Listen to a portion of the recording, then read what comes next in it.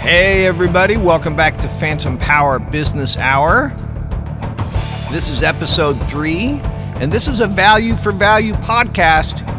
You guys know what value for value is, right? That's where you, the listener, can send little tiny pieces of Bitcoin directly to the podcast host, to the artists that you hear, to the guests that you hear on these shows. That is the beauty of these podcasting 2.0 apps like Podverse, Podfans, Curiocaster, Fountain, etc.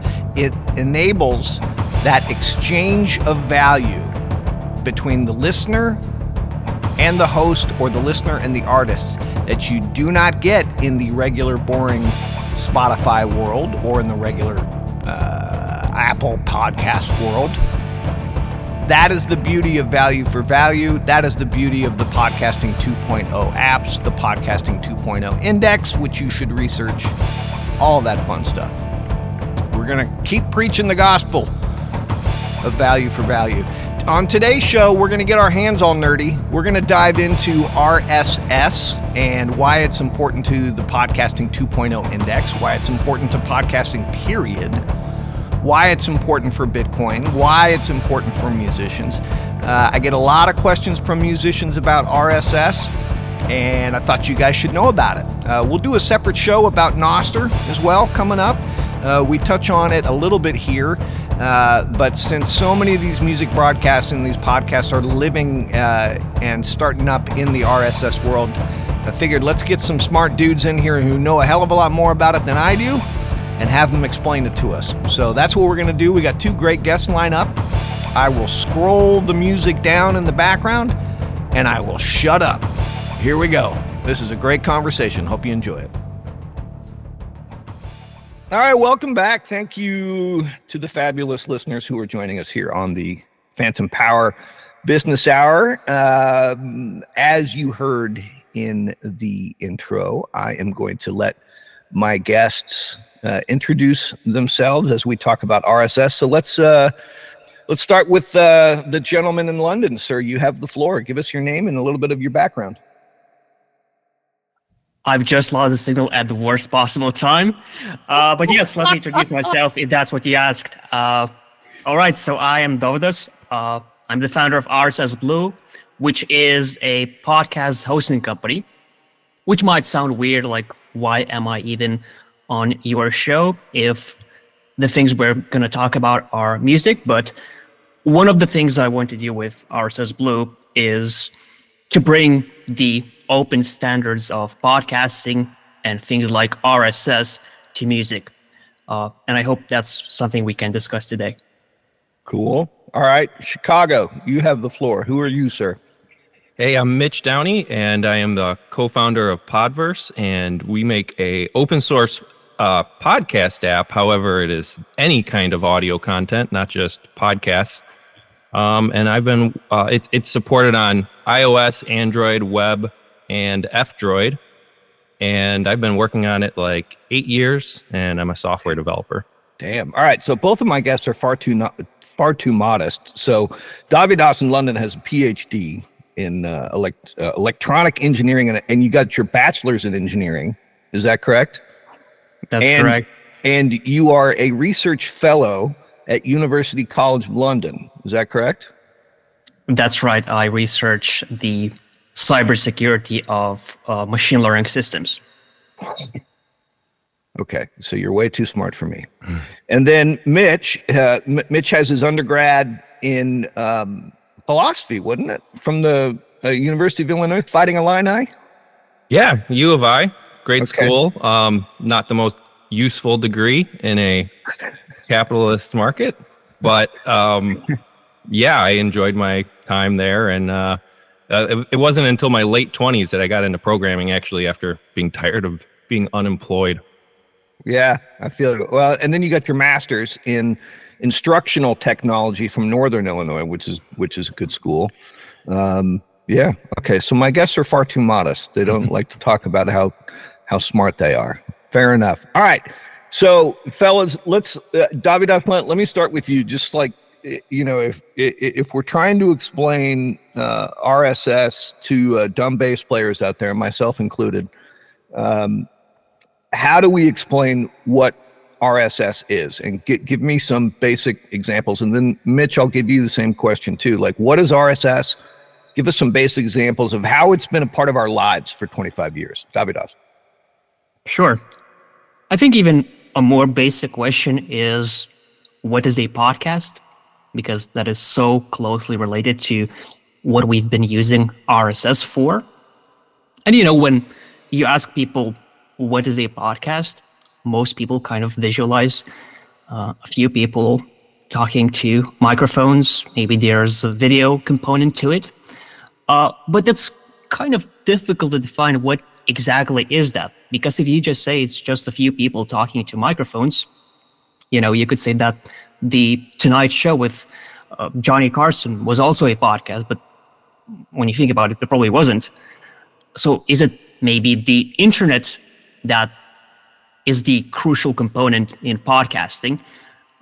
That maybe is closer to the truth. But again, if you look at someone like Howard Stern, he might put his show to Sirius XM, but just because it's online doesn't necessarily mean that the Howard Stern show is a podcast. And I guess the most important component of podcasting is the open nature of distribution of audio or any kind of media. So podcasting emerged in the early 2000s when people like Adam Curry essentially came up with a way to distribute content in an open way, and this way was called RSS, short for really simple syndication. The way this works essentially is you just have the simplest thing imaginable, which is like a text document, which has maybe on one line it says title, and maybe on that line inside the title you see something like the Joe Rogan Experience. Then on the next line in that document there is the description tag, and on the other line there is a line which says enclosure, which links to just a simple MP3 file which contains the audio of the show. And this seems very, very basic, but it's so powerful if people can agree on how to interpret this kind of format. If everyone agrees that this is the format we're going to use to essentially define these kind of shows, it means that anyone who uses that format can distribute that in the same exact way, and the people who want to listen to it can use those same standards to consume that content. So for example, people like Mitch at Podverse can use the standard to make a podcast player that knows how to ingest the Joe Rogan Experience back in the old days when it was a podcast, or any other podcast that uses those same kind of standards that everyone agrees to.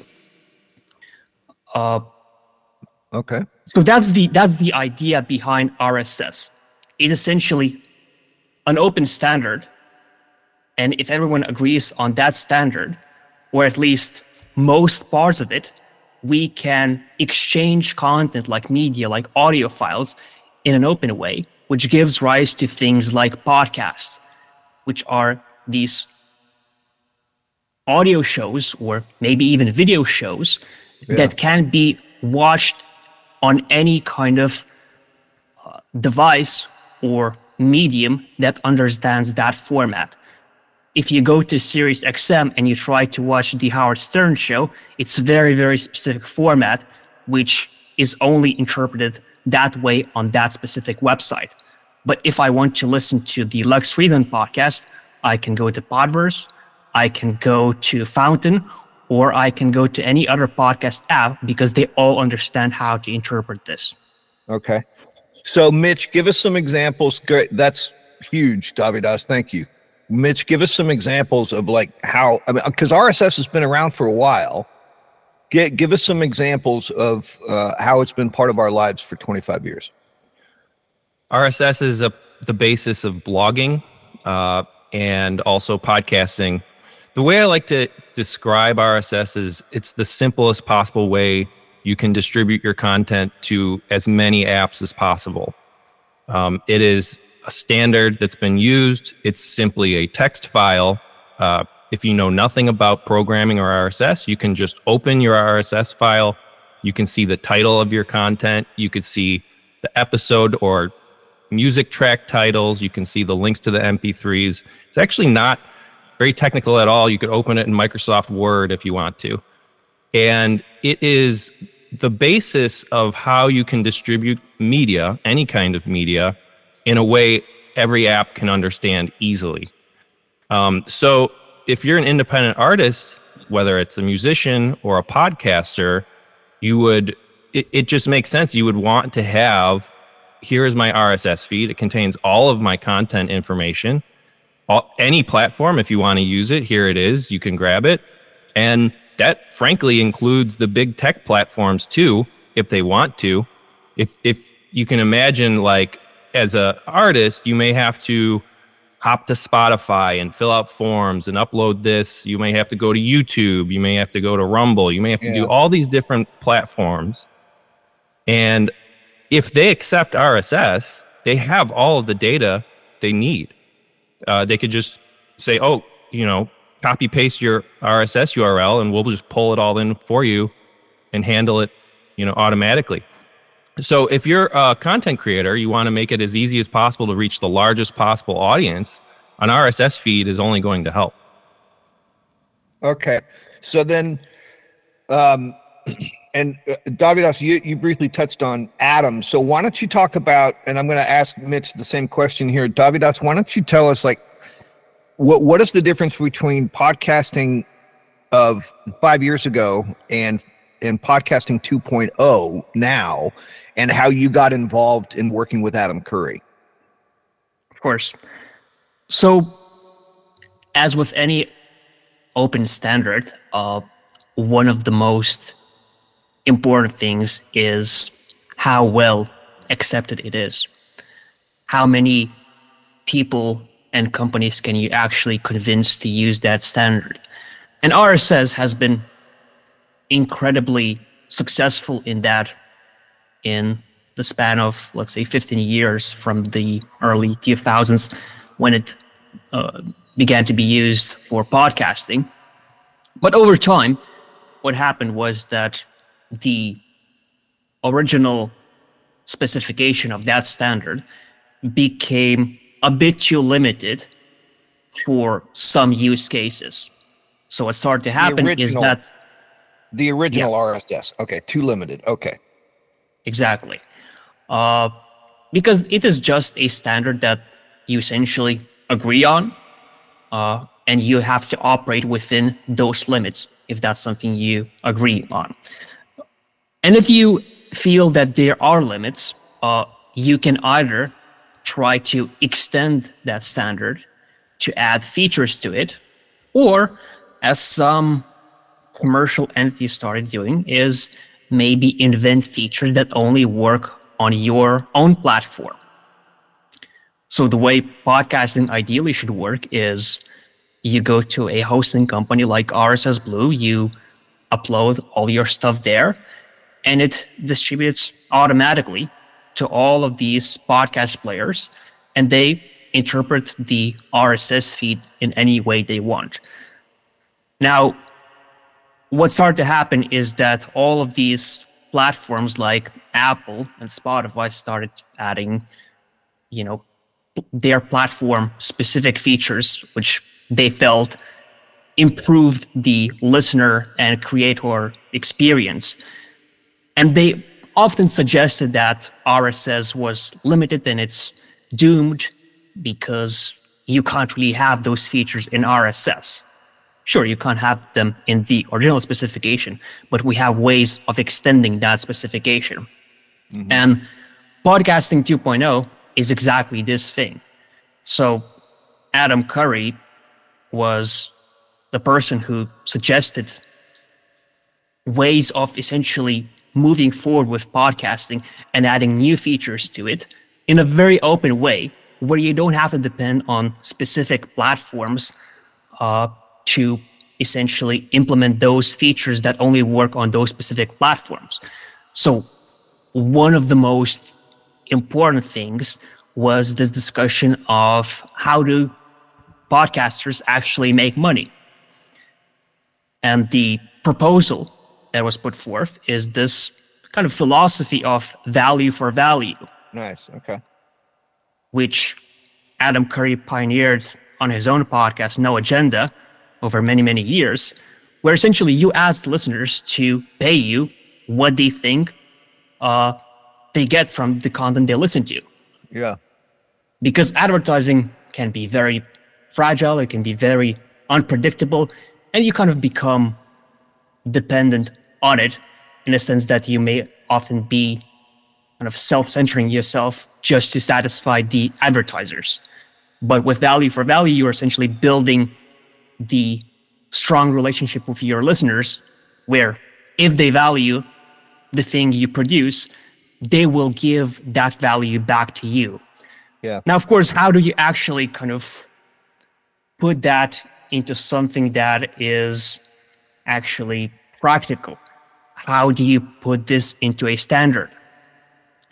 And you essentially need a way for the listeners to pay you directly. And probably the best example of how to do that right now is Bitcoin. Yeah. You can have a relationship where there are no middlemen between you, the creator, and the listener. And if you can use RSS for that, that's perfect. And with technologies like Lightning, which enable essentially instant payments of small amounts of Bitcoin, that's exactly possible. It's incredibly simple in a sense that if you have an RSS feed, what you can do now is you can embed your Lightning address, which is like the recipient of the Bitcoin, in that RSS feed, and it's going to be available to everyone to see. And so it is podcasting 2.0, essentially the difference between podcasting 2.0 and traditional podcasting is simply the store of value, is simply the introduction of value for value in Bitcoin. Is that correct? That's one of the major components, but it's not the only one. Okay. So it's this component that allows you to receive money directly from the listeners. You can even have things like splits, where you share the value directly with the people you create the content with. So you don't have to have just one recipient that receives the money and then you kind of depend on that person to distribute the income in a fair way. You can actually just have a sort of contract in the feed which does that for you. But there are lots of other features in the podcasting 2.0 space that have been introduced, and maybe Mitch can expand on some of these. Yeah. So, Mitch, take it away. The floor is yours. Sure. Well, zooming out at the highest possible level, I would say that podcasting 2.0 is making new features possible in podcasting. Now, that may seem confusing because now there is music being introduced. But it turns out that is as simple as declaring your RSS feed is a music album. It's a very simple change, and we haven't seen new features like this for a long time, simply because the apps and the RSS hosts couldn't agree upon a standard. They couldn't work things out and figure out, okay, we're going to add live stream support, for example. How are we going to do it? And then they couldn't get consensus because people didn't want to play along and couldn't make it happen. Well, Adam Curry, James Cridland, and Dave Jones have come along, and they've led this movement, basically, of gathering all of these different app developers and RSS companies together to agree upon standards. It turns out it's really not that difficult. I mean, it is difficult, but the solutions are quite simple. And it mostly just needs people to work together in a way where they actually want to get the results. And when you rely on the big tech platforms, they don't want to see these simple solutions that are cross-platform that can work for anybody. So yeah, that's podcasting 2.0, and we have added many new features as a result of it. There's, as Dovidas explained, there's the live value, the value functionality, so you can send Bitcoin and potentially any kind of currency through the apps you listen on. And then there's also live streams, which is a big breakthrough for distribution. Yeah, for sure. So how did each of you get involved with Adam? I mean, to anybody who dives into this world of value for value and Bitcoin and musicians sharing their music via music broadcast, you're going to run into Adam, be it day one or hour one or week one. Like sooner or later, you're going to start seeing his name. And for those of us who, like me, have gray hair, we're like, oh yeah, I know Adam from MTV days, right? Like, so how did you guys get involved with him? Well, I was looking around the year 2000, or no, it was like late 2019. I'm an open source developer. I was looking for open source related podcasting opportunities, Podverse. We want to contribute to more than just Podverse. We want to contribute to the open software ecosystem. And I happened to reach out to James, and he tipped me off that there's this new thing coming together called Podcasting 2.0, and he sent me episode 1 before it was even live. So it was just kind of serendipity that I reached out at this time that Podcasting 2.0 is coming to fruition. And immediately it was like, oh, this is what I've been looking for all these years. I was working mostly in isolation, just kind of putting together the first drafts of Podverse, and but we didn't have any connections or people to collaborate with. So that was the introduction. I was familiar with Adam Curry a bit through other podcasts and hearing people talk about him, and then I became a listener of his podcast after that. That's how I got in. Oh, cool. And Dovidas, how'd you come across Adam? How'd you start working with him? So I've started RSS Blue in late 2021 because I've always been interested in RSS and I want to try something new, and it seemed kind of natural to, seems funny to say it's kind of natural to start a podcast hosting company, but at the time it kind of seemed natural. And that's what I did. Over the next few months, I kind of built a prototype of what's the minimum necessary amount to do to essentially be able to host podcasts. And sometimes you don't know what you don't know.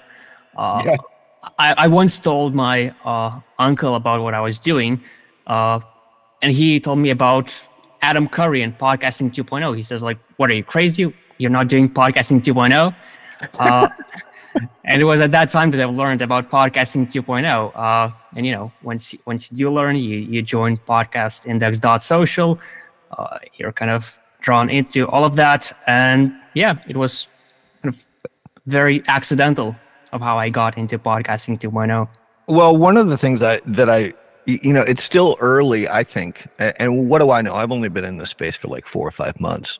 But I would call, even though you guys have been working on this for years, you're obviously early adapters. And it's still early in the movement overall. And whenever it's early in a movement of any kind, the leaders of that movement tend to be open to having people help and tend to be open to communication, right? I mean, once it goes mainstream, it's going to be hella hard to get in touch with any of the leaders because it'll have a life of its own.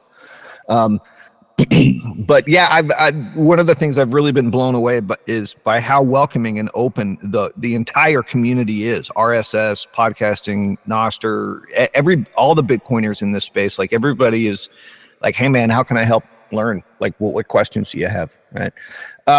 Let me just go back over one point, just to kind of clarify it. Is one of the questions I had for both of you is, how did RSS adopt Bitcoin and Lightning as a store of value, as an exchange of value? And it sounds like Adam, like that whole thing was Adam's idea. Is that an oversimplification, or is that correct, Mitch?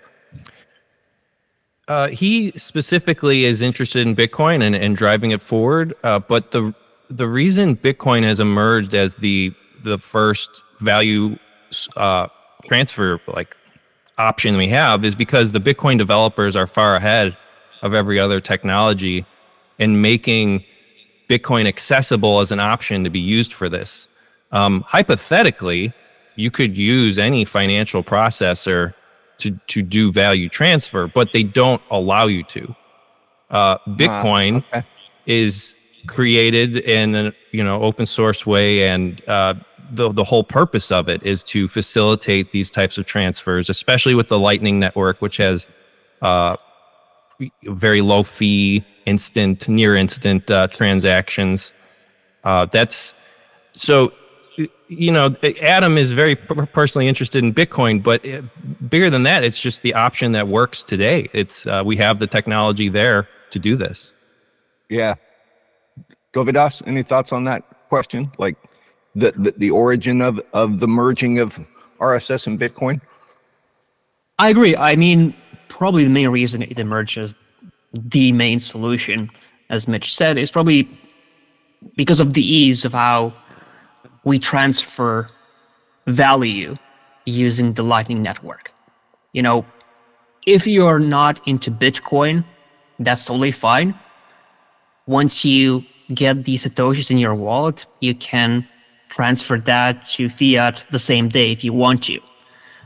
What Bitcoin and Lightning enables you is this first step, which is this very direct relationship between listeners and yourself, where they don't have to rely on some external financial systems to make this value transfer for you. You can do that directly in the app, and some people might not know that. If you go to Podverse, you can pay creators within that app. You can, for example, stream a certain amount of Satoshis every minute if you want to, or you can make these one-time payments called boosts, which may also contain messages with them. So I feel that is very important. It's not just that you are transferring money from your wallet to the podcaster's wallet. You can also attach, messages that the hosts read and maybe read them during the show. Once you send money, once you associate money with the messages you send, these messages tend to be just higher quality, because if you just allow anyone to send you messages, most of them you are going to ignore. But if someone pays you 100,000 Satoshis, maybe that message is quite important. Right. So for the musicians who are listening, let me break it down and explain a little bit more of what Dovidas was just saying, and also tie in some of the things that both of my guests have mentioned so far with respect to splits. So let's say we're listening to a music broadcast right now, and we're listening to Shrooms by Just Loud.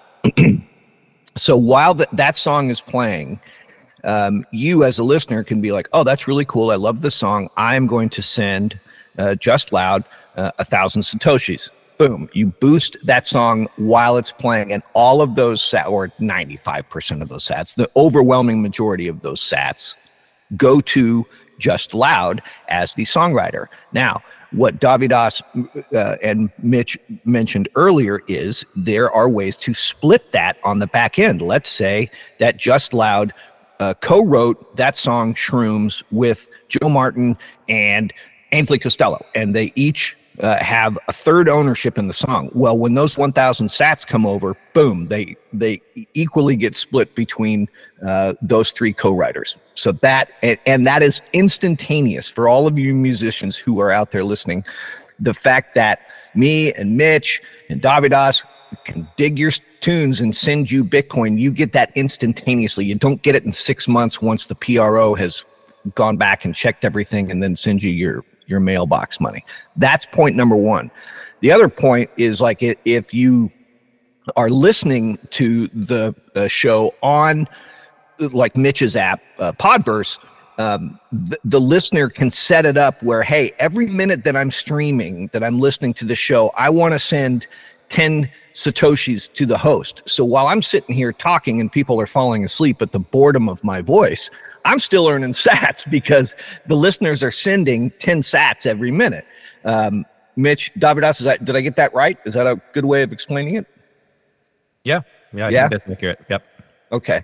So let me move in briefly. I want to ask you guys about Nostr, which is an open source social media protocol. Let's just call it that. And, you know, as a musician, my primary concern is always what's good for the musicians, irregardless of the tech. And I understand that there are some differences with RSS and Bitcoin as an exchange of value, and Nostr and Bitcoin as an exchange of value. So I'm wondering if you guys can break down maybe like a high level difference between RSS and Nostr, and what you know, how musicians need to know the difference, because I'm talking to musicians left, right, and center, and they're like, I don't know what the hell to do with Nostr.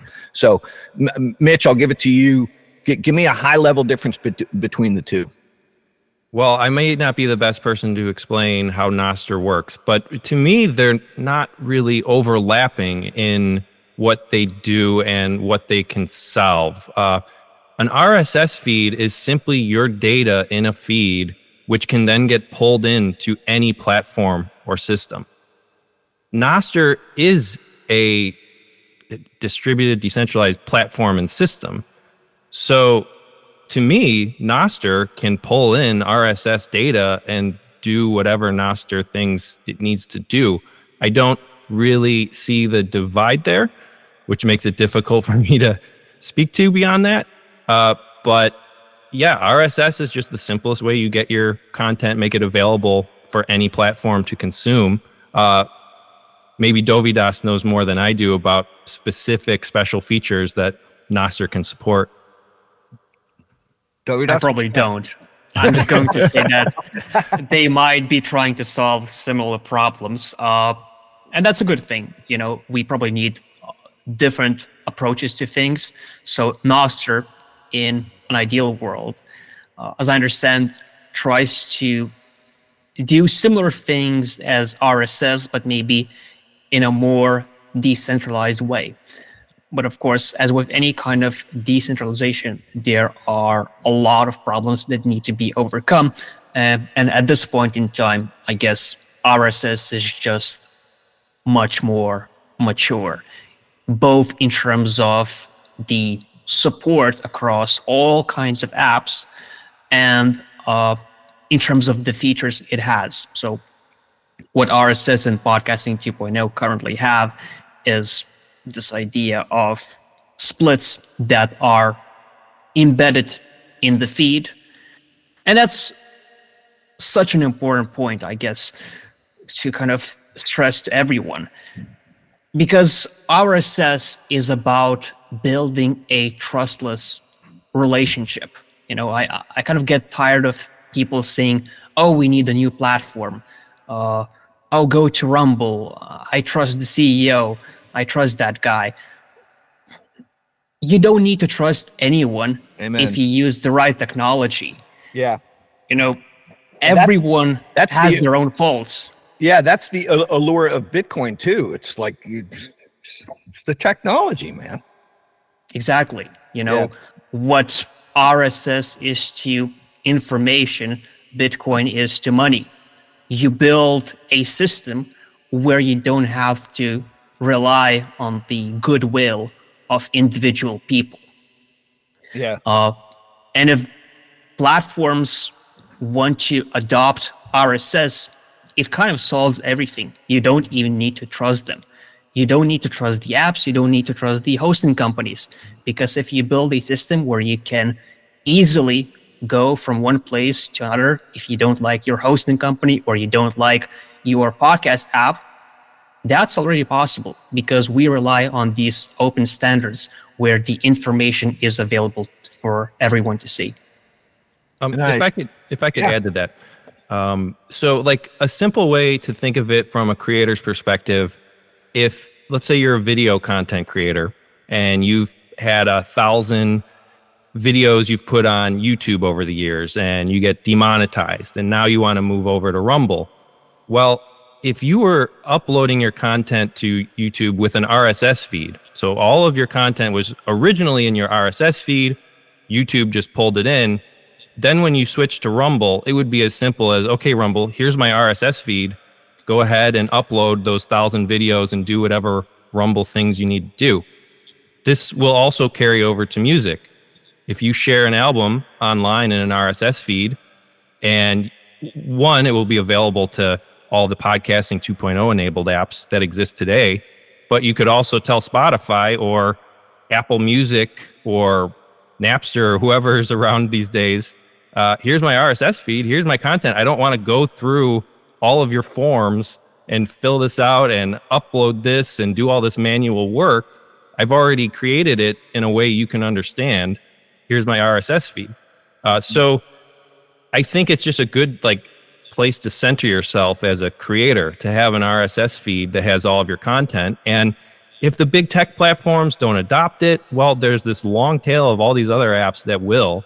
And I think, frankly, they may adopt it over time if artists are just insist on it and say, hey, I don't want to keep jumping through all these hoops for these different platforms. Here's my content. It's in a standard file.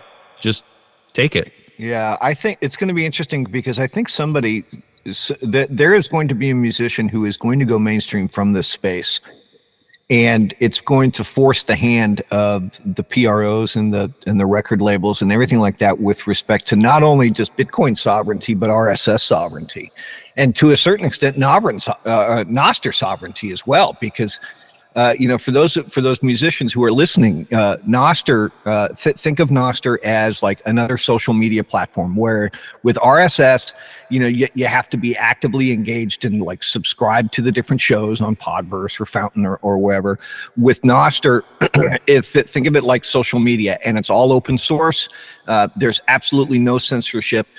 There's no high garden walls. So you're going to see some things on there that you don't, personally agree with, but it's completely censorship free. And as an artist or a creator or a musician, you're going to need to be posting in that space in the same way that you would be posting on Facebook or TikTok or things of that nature.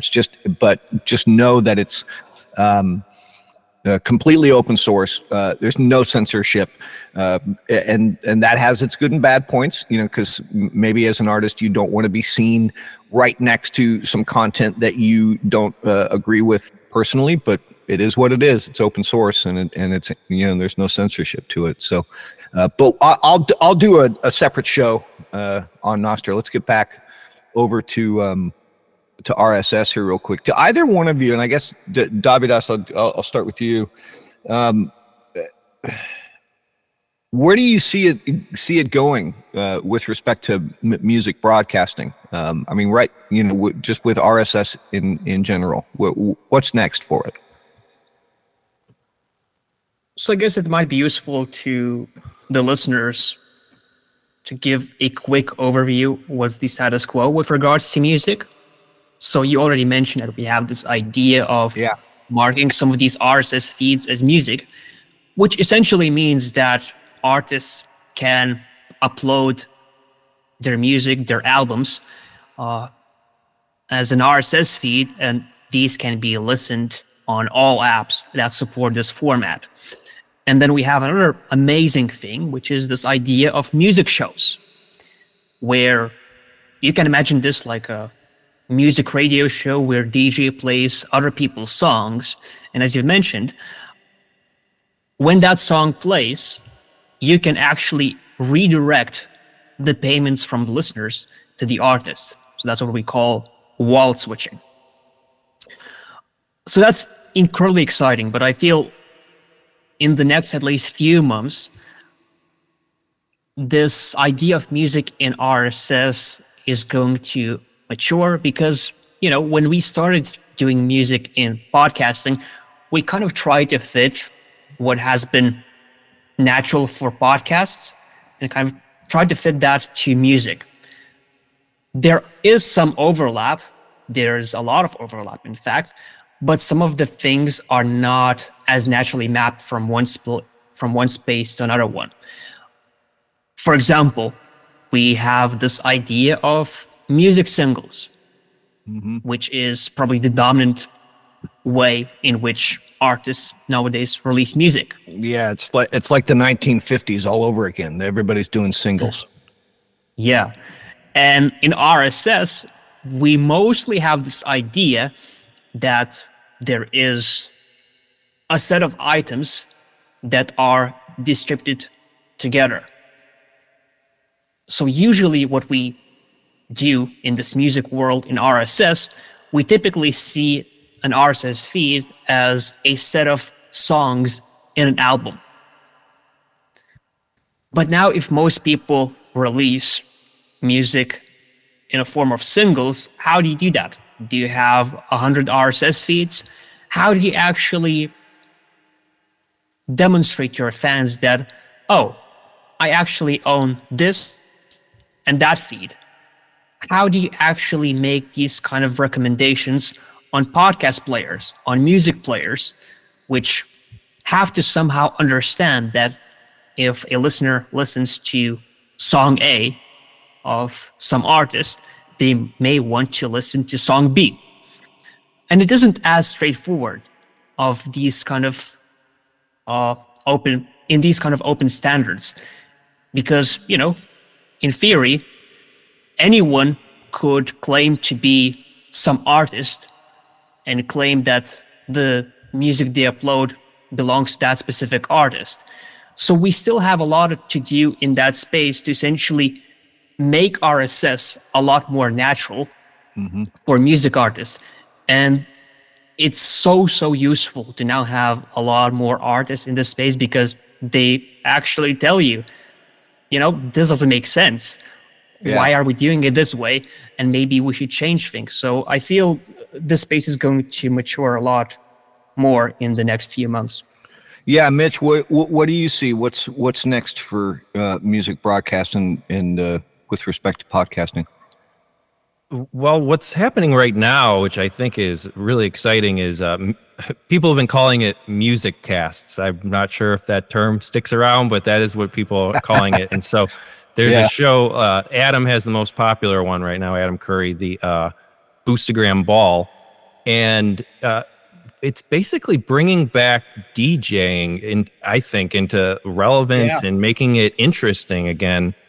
So with using, it could be, I say podcast app, but it really can be any app. Using an app, you can listen to Boostagram Ball, and as he plays maybe 10 songs over the course of an hour or so, as that you're listening to that song, you can automatically send value or Bitcoin to that artist. So Adam might take 10% of the value because he's the DJ, and 90% of the value goes to that artist. And then when a new track plays, the app starts streaming value to the new track artist. Beyond that, you can. We have a feature in Podverse where if when a song comes on, you can hit save. There's a heart button for it. Tap my microphone. There's a heart button that you can press, and it'll automatically save that track to your playlist. So we're trying to bring that the convenient user experience people are used to in just a music platform, except with this entirely new feature that doesn't exist anywhere else, which is the ability to send value, to different tracks over the course of a broadcast. Yeah, and I think this creates a new paradigm, and it's more interesting to me to hear music that's recommended from a DJ I like, and I've lacked that in my life since the 90s, basically. DJs have disappeared completely and been replaced by robots, literally. Yeah. I grew up listening to KBCO 97.3 out of Boulder. And they're one of the best independent stations in the country. Like, they'd go from like Lyle Lovett to Counting Crows to Crowded House to Blues Traveler. Like, they just span the gamut, then you go to from Melissa Etheridge to Spin Doctors. And it was based upon the DJ's music preference and the musical director's music preference, not what corporate is handing down and telling Ryan Seacrest he has to play on iHeartRadio. You know, it's the industry has become so homogenized that you don't have that personal recommendation anymore, you know. And another point that I'll bring up that I've mentioned several times on different podcasts is that I'm fully convinced there's a band in the UK, there's a band in Michigan that has recorded the next White Album, the next Led Zeppelin 4.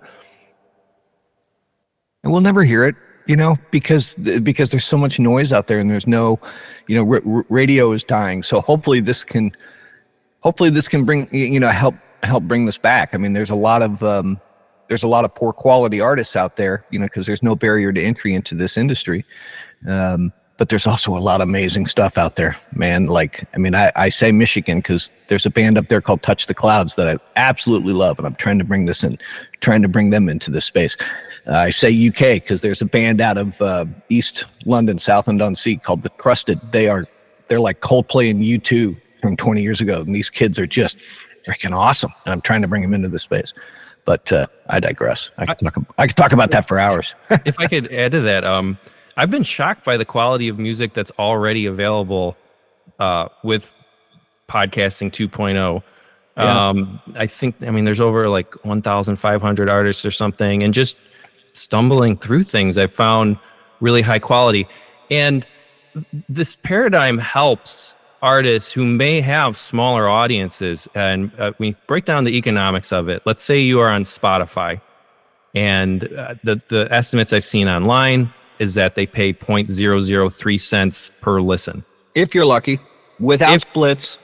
Right, without splits. Yeah, they don't do any of that great stuff. But if you have 5,000 listens, that might be pretty good for your reach as an artist, but you'll get paid nothing, basically. With value for value and podcasting 2.0, people typically set the amount they send per listen much higher than 0.003 cents. Yeah. So if you have a smaller but more engaged audience, people who love your music and want to support you directly, you'll get a much higher value per listen with the value for value model than anything these big tech platforms can offer artists who have smaller audiences. Yeah, amen. I mean, 1,000 true, that's the business model of 1,000 true fans. Mm-hmm. Right? I mean, you got 1,000 true fans and they all contribute on a yearly basis to help you make 80 to 100 grand a year. Damn, that's a good living. Mm-hmm. That's a good living, you know? Mitch, you guys, I love your app, man. And you guys seem to be leading the space. And by the way, I love RSS Blue too. All right. Don't take that personally.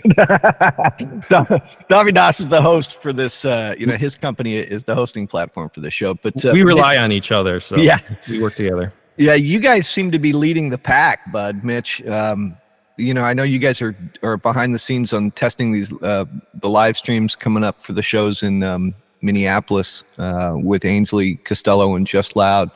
So how are you guys, approaching development on your app? Like what's next for you guys? Well, relentlessly working on it is part of the secret. Just no shortcuts. I just work on it constantly.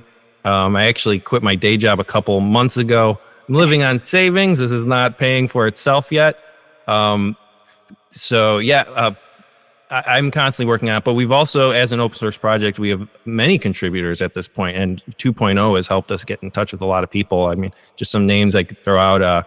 Creon is our other co-founder. Stephen B., Alex Gates, Stephen Crater, Archie. He has helped rebuild our whole infrastructure, and many more contributors. So we're open source, we're a collaboration. Some people just love the fact that that's, we offer that, and there aren't many options, believe it or not, that have as many features as we do in the podcasting and music space.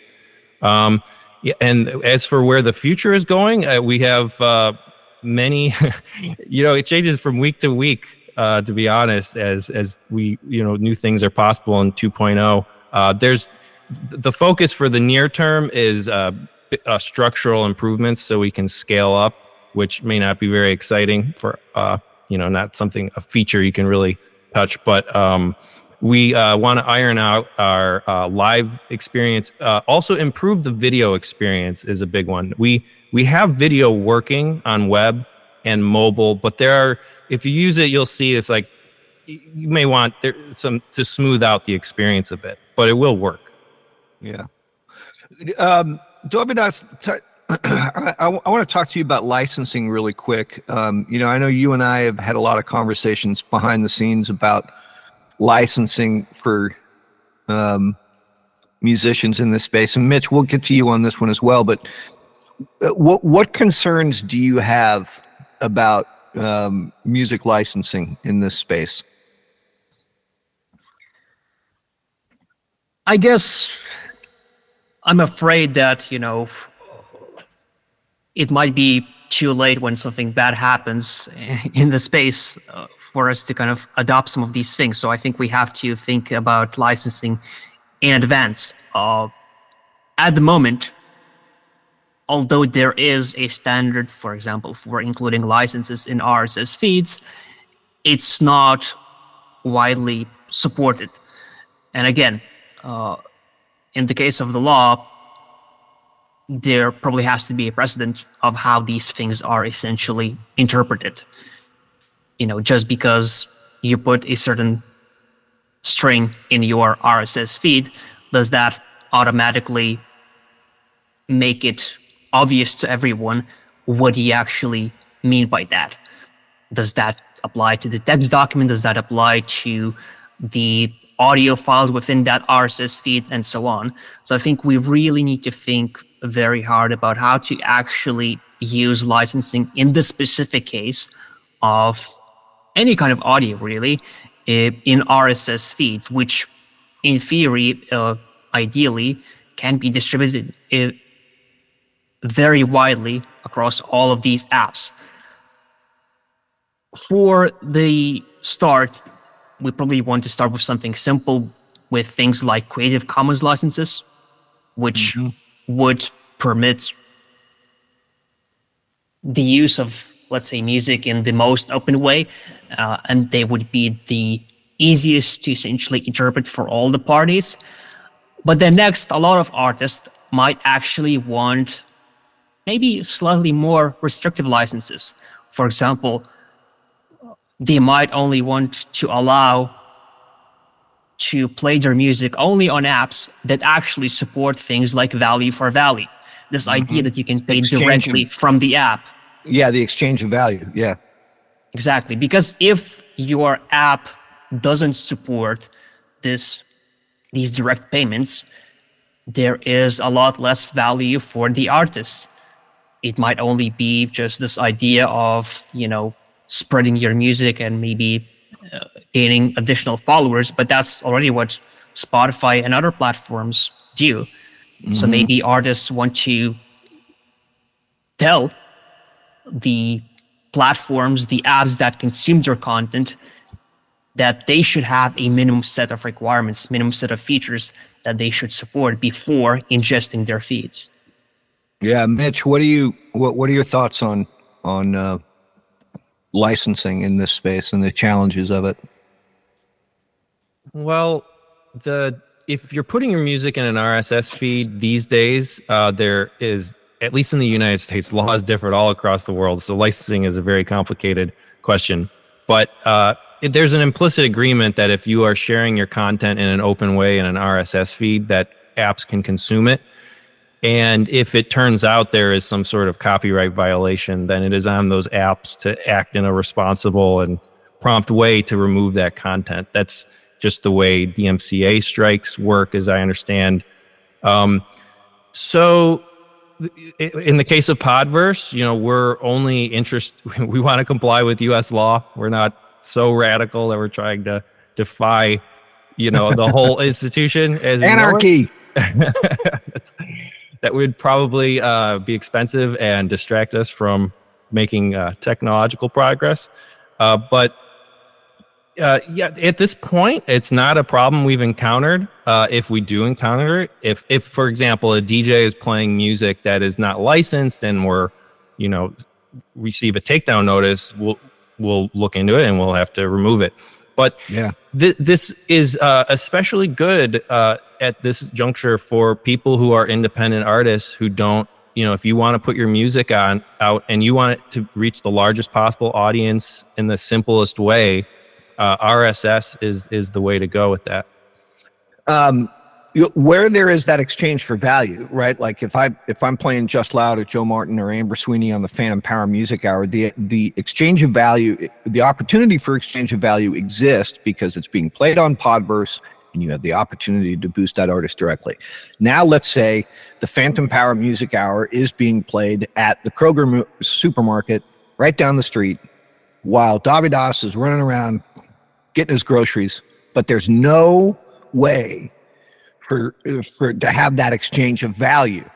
That might, that might be a loophole in that, right? Because as we get to more radio shows, if the Phantom Power Music Hour becomes the Casey Kasem top 100, popularity, then that might be an issue there of like if stores or commercial places are, and I see you both nodding your head, stores or commercial places broadcast that show, but there's no way to have that exchange of value in a commercial setting. Well, that goes exactly to what Dovidas is saying about how there are ways we could just embed license, tags in an RSS feed, and that declares what your terms are as an artist. If you want it to be played in grocery stores without value enabled, there could be a license for that. If you only want it in value enabled, there could be a license for that. Now, whether people comply or not, that becomes a legal matter at a later stage. But in our case, we're just going to play all the content we're licensed to be able to play. Yeah, and I don't know if the Creative Commons license works in that regard. I mean, I've dove through them, and I might be mistaken, but it looks like some of them are non-revocable, right? Like, I mean, if Ainsley Costello were to put a Creative Commons non-revocable license on Cherry on top, she can't ever take it back. I mean, you guys are both nodding your head, so I'm assuming I'm correct. I don't actually know. Dovidas, do you? If you're nodding your head, it's a yes. It's the same as with most code. Once you attach a license to code or, any kind of form of content, the content at that point in time, whether that would be code or music, can be distributed under the terms of that license, unless the license specifically states that, the terms can actually be changed in the future. So if what the artist wants is more control over their music, Creative Commons is probably not the way to go, and we need something different. And that's going to be very important because, the music, if the artists do get paid at all, large part of it actually comes from their music being played in public places. We definitely don't want them to lose that money. Let me ask you guys too. I mean, thank you guys for taking the time out of the day. I mean, Mitch, I know this is pretty much quote unquote your lunch hour, and Dovidas, you should probably be eating dinner right about now. So I appreciate you two fellas for coming on and joining. I have never been more excited for independent musicians than I am now because of Bitcoin and value for value and podcasts. I think we're going to see the golden age of music come back again. I mean, that's a terrible, I should edit that because that's really poorly explained, but I think we're going to see another golden age of music soon because of all of this. As we wrap this up, Mitch, if you had 2 minutes with a band and you were going to try and pitch them on, guys, you got to get your stuff in Bitcoin and value for value and RSS podcasts. If you had 2 minutes, what would you tell this band? I would tell them it's the easiest way for you to distribute your content everywhere. It gives you a home base. Your RSS feed you can upload it potentially to any other platform. It's a way you can own that home base for your music. And that it's another way to connect with your audience, not only to bring in money through value for value, but to bring it in a way that has like a direct human connection attached to it. The fact that you can send messages with your money to artists introduces an element. There's a human connection there, and it's not just a comment that some random bot could leave. It's there's some value attached to it, so it's real. I think it can build closeness with your audience and also expand your reach as an artist. Yeah, for sure. Dovidas, if you had 2 minutes with a band and you're like, guys, you got to do this, man. What's your pitch, dude? What do you got? Yeah, if I had 2 minutes, I would just call Mitch and ask him to explain things. But seriously, I would probably just stress this point of not having to trust any kind of platform or any kind of person for you to be able to make money. If you go into this RSS world where you can distribute content in an open way, where you can tell in your feed how you want to be paid, you don't really have to trust anyone. Because as long as there are apps like Podverse, Fountain, Podcast Guru, which actually use these standards, you don't have to trust that someone is not going to pay you. Because you know that if you have listeners that love your music, you will get that value back. Yeah. Lovely. I mean, you kind of let the market decide, Exactly. I mean, if the songs aren't great, people aren't going to pitch in. But man, if you got something to say and it speaks from the heart and it connects with people, this is a great opportunity to make a side income. That's what I'm telling everybody. Like, don't, I'm not telling you to not deal in Spotify. I'm not telling you to avoid TikTok and all this other stuff. Like, just add this into your business plan. You, as an independent musician, whether you like it or not, you are a small business owner. And this, you need to incorporate putting your music up into the RSS world as part of your business plan, because it will create a side revenue for you. Now, what you do with that Bitcoin is up to you. It could just store it, and it could change your life in 20 years. Or if you want to go out and buy a piano, go buy a piano. But you should do this, as I tell people, do this to create an additional revenue stream, number one. And number two, you are going to find a boatload of fans out there that you never knew you had, because you'd be an early adopter, and this space is dying for great music. That's my pitch. Yeah, and being an early adopter will have its own benefits here, because like I said, there's over 1,000 artists that are sharing their music right now, but you could also say there's only 1,000, and you can stand out more by being early. And we're already, I don't know how many music casts there are. There's like close to 10 or something. People are creating them quickly. Like, this just emerged in the past couple months. And they're looking for music to feature. And they're going to do the legwork of promoting it on social media. If they like the song, they're going to help reach the audience. And, you're not going to find that on the radio for the vast majority of musicians, if anybody's even listening to the radio. Or you may not get the benefits of the Spotify algorithm and their paid promotions and however content gets in there. So by being an early adopter here, that will have benefits as well. Yeah, I will tell you that for all you musicians who are listening about getting your music in here, I have 2 music broadcasts that I do. Phantom Power Review, where I kind of dive into the theory and the composition of the songs, and I talk about why I like them. And then I do a top 10 show where I take 10 songs and I put them up. Now, Two things. Number one, I'm dying for quality music. Like, I'm out there scouring Wave Lake and Ellen Beats and everything else every day looking for songs that speak to me, and I can't find them. That is why I have not been putting my shows out in a consistent basis, those two music shows. But that will happen in time because more and more people are coming into the space. And the other thing that I will say is that myself and all these other V4V jockeys, as we call ourselves, we're all talking to each other in Telegram on the back end. And we're all like, who's got new tunes? Who's got new tunes? Right? Like Sir Libre out of Tacoma, he does a kick-ass metal show. He's always looking for metal. And if one of us runs across a metal act, we send it over to him. Like, we're all talking to each other behind the scenes to help each other out, you know? So yeah, I don't know where I was going with that originally. Well, it's exciting. I mean,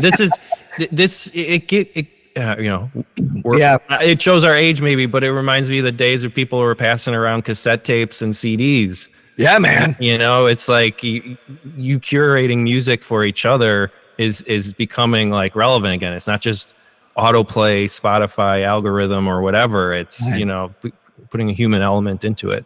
That's right. That's a good way of thinking of it, Mitch. This is like doing a mixtape for that girl you had a crush on, right? Yeah. Damn. You could spend money, in the process. Damn, that's a good idea. There's a show there, Dovidas. Somewhere there's a show there, like mixtape for your girlfriend or something like that, right? Like, there's a show there. That's funny because me and my buddies did that all the time. Or like when you had a crush on a girl, you'd make a CD for her or a tape for her or something. So, all right, now I'm showing my age. Hell, I'm older than you guys. All right, well, listen, thank you guys so much for joining. Is there anything else you guys want to add about RSS or podcasting 2.0 or your time with Adam or anything like that? Anything else you guys want to throw in? I'll just say, I mean, I'm hooked on it. I love it. It's awesome. There's such a supportive community. It's very exciting. If anybody's interested, there's podcastindex.social where you can pretty much reach everybody that's active in the community. Everybody's supportive. There's just, if you have questions, go there and somebody will answer it. Feel free to tag myself at Mitch on that platform if you're not getting a reply. And check out Podverse. It's a good app, man. It's on all the platforms. Yep. Dovidas, what you got? Anything else? Yeah, I'll just repeat that this community is just amazing in how helpful it is. So always feel free to essentially drop us a message if you have any questions. If you want, you can email info@rssblue.com with any questions you have. Even if you don't want to host at the RSS Blue, I'm always happy just to talk to you to explain what's this music business in RSS is all about and what's the best way for you to either upload your own music or to host your own music show. Yeah. Well, thank you guys. And I'll just reiterate again just how welcoming the community is. And we're all here to help each other out and push the ball forward. And it's going to be an exciting couple of years. And hopefully I'll get a chance to see you both in person next year. So looking forward to it. So absolutely. Love to. All right. Thanks, guys. Appreciate your help on this. Have a great afternoon. All right, you too. Thanks, Jim. Thank you. So there you have it. There's two really smart dudes, huh? Dovidas from RSS Blue and Mitch from Podverse. Can't thank them enough for coming on board and helping me out with this discussion today. Dovidas has just been amazing behind the scenes. I pepper that dude with so many questions, and he just breaks it down beautifully every time. And Mitch, that was actually the first time that I had spoken to Mitch in person, but he has been instrumental in helping out all of these developers and everybody behind the scenes, making sure that this Lightning-enabled, Bitcoin-enabled value for value event that is happening in Minneapolis next week is going to go off without a hitch. So thanks to both of those fellas for jumping in on the conversation today and teaching us all about RSS. And I would encourage any musician that was listening to this, scroll back, because their contact information is going to pop up on your phone on the app. Reach out to those guys. They'll get back to you. They'll answer your questions. They're good dudes. Just about everybody in this space that I've reached out to has gotten back to me. This is a great community of people, and they want to see more musicians in it, and more importantly, they want to see us succeed.